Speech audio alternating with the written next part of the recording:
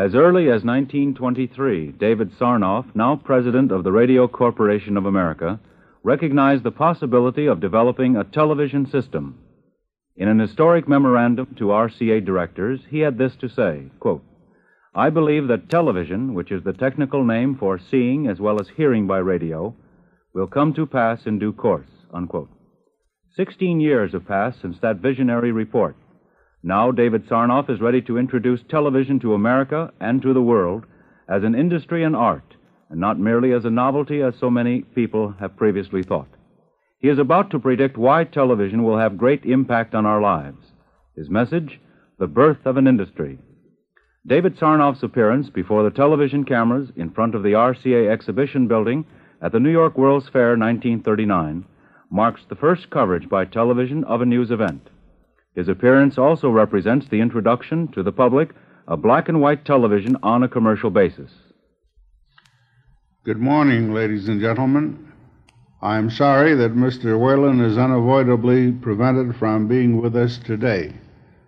All about us, we see proof of his vision and ability and that of his able staff.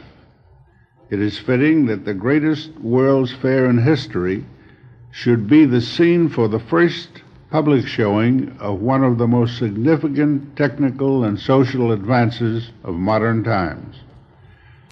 When one views the wonderful social and industrial developments embodied in the exhibits at the New York World's Fair, he has reason to be proud of the ingenuity of his fellow men. All about us here today, in scores of great buildings, are exhibits which testify to the unwillingness of man to remain satisfied with the marvels of our present civilization. They prove his ability to bring to practical use and service today and tomorrow the dreams of past generations. This RCA exhibit building, which we are dedicating here, houses only a small part of all the scientific advances displayed on these grounds.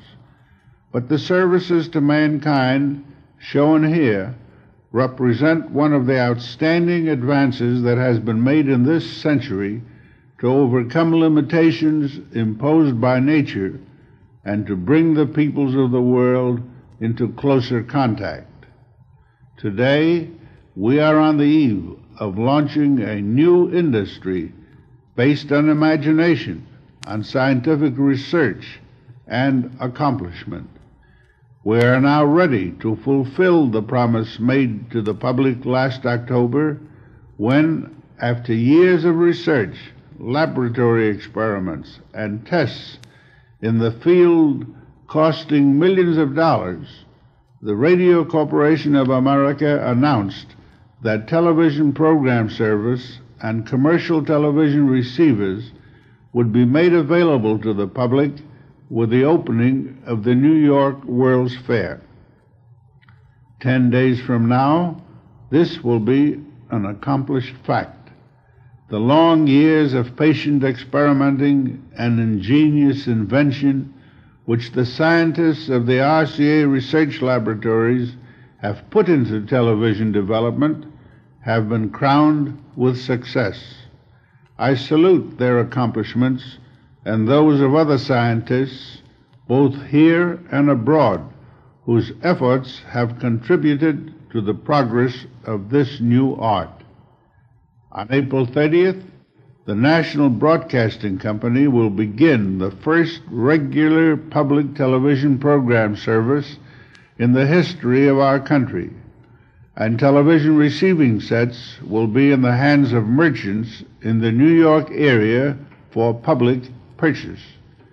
A new art and a new industry, which eventually will provide entertainment and information for millions, and new employment for large numbers of men and women, is here.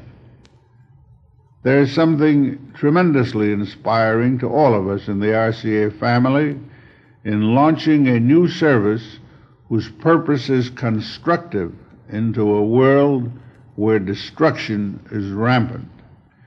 We have all been impressed of late by the ease with which things can be destroyed, compared with the skill and the labor that go into their making. Human aspiration and intelligence are at constant war with the forces of reaction and destruction. When a major victory is won, civilization is able to make a giant stride forward. The coming of radio was one of those victories. After ages in which nature had maintained the barriers of time and distance between men and nations, radio eliminated them and enabled man to send a whisper around the earth. And now we add radio sight to sound. It is with a feeling of humbleness that I come to this moment of announcing the birth in this country of a new art so important in its implications that it is bound to affect all society. It is an art which shines like a torch of hope in a troubled world. It is a creative force which we must learn to utilize for the benefit of all mankind. The miracle of engineering skill which one day will bring the world to the home also brings a new American industry to serve man's material welfare.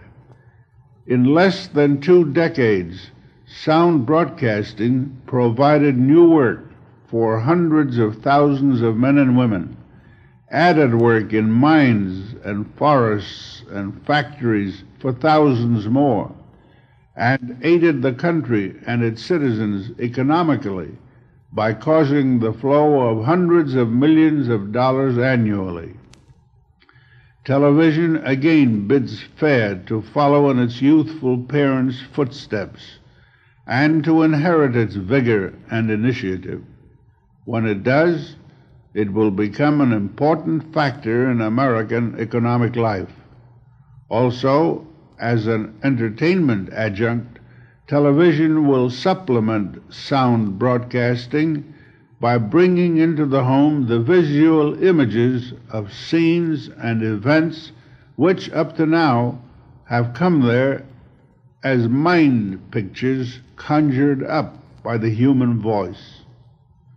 Time does not permit me to describe the many other exhibits in this building.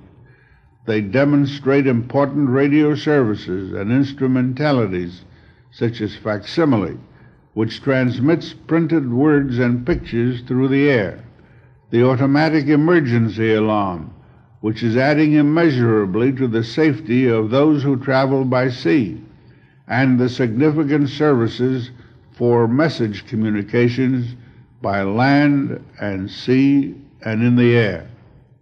In dedicating this RCA building as the birthplace of a new American art and industry, we have in mind the conception of a great service which will benefit our social and economic life and the national ideals of our people.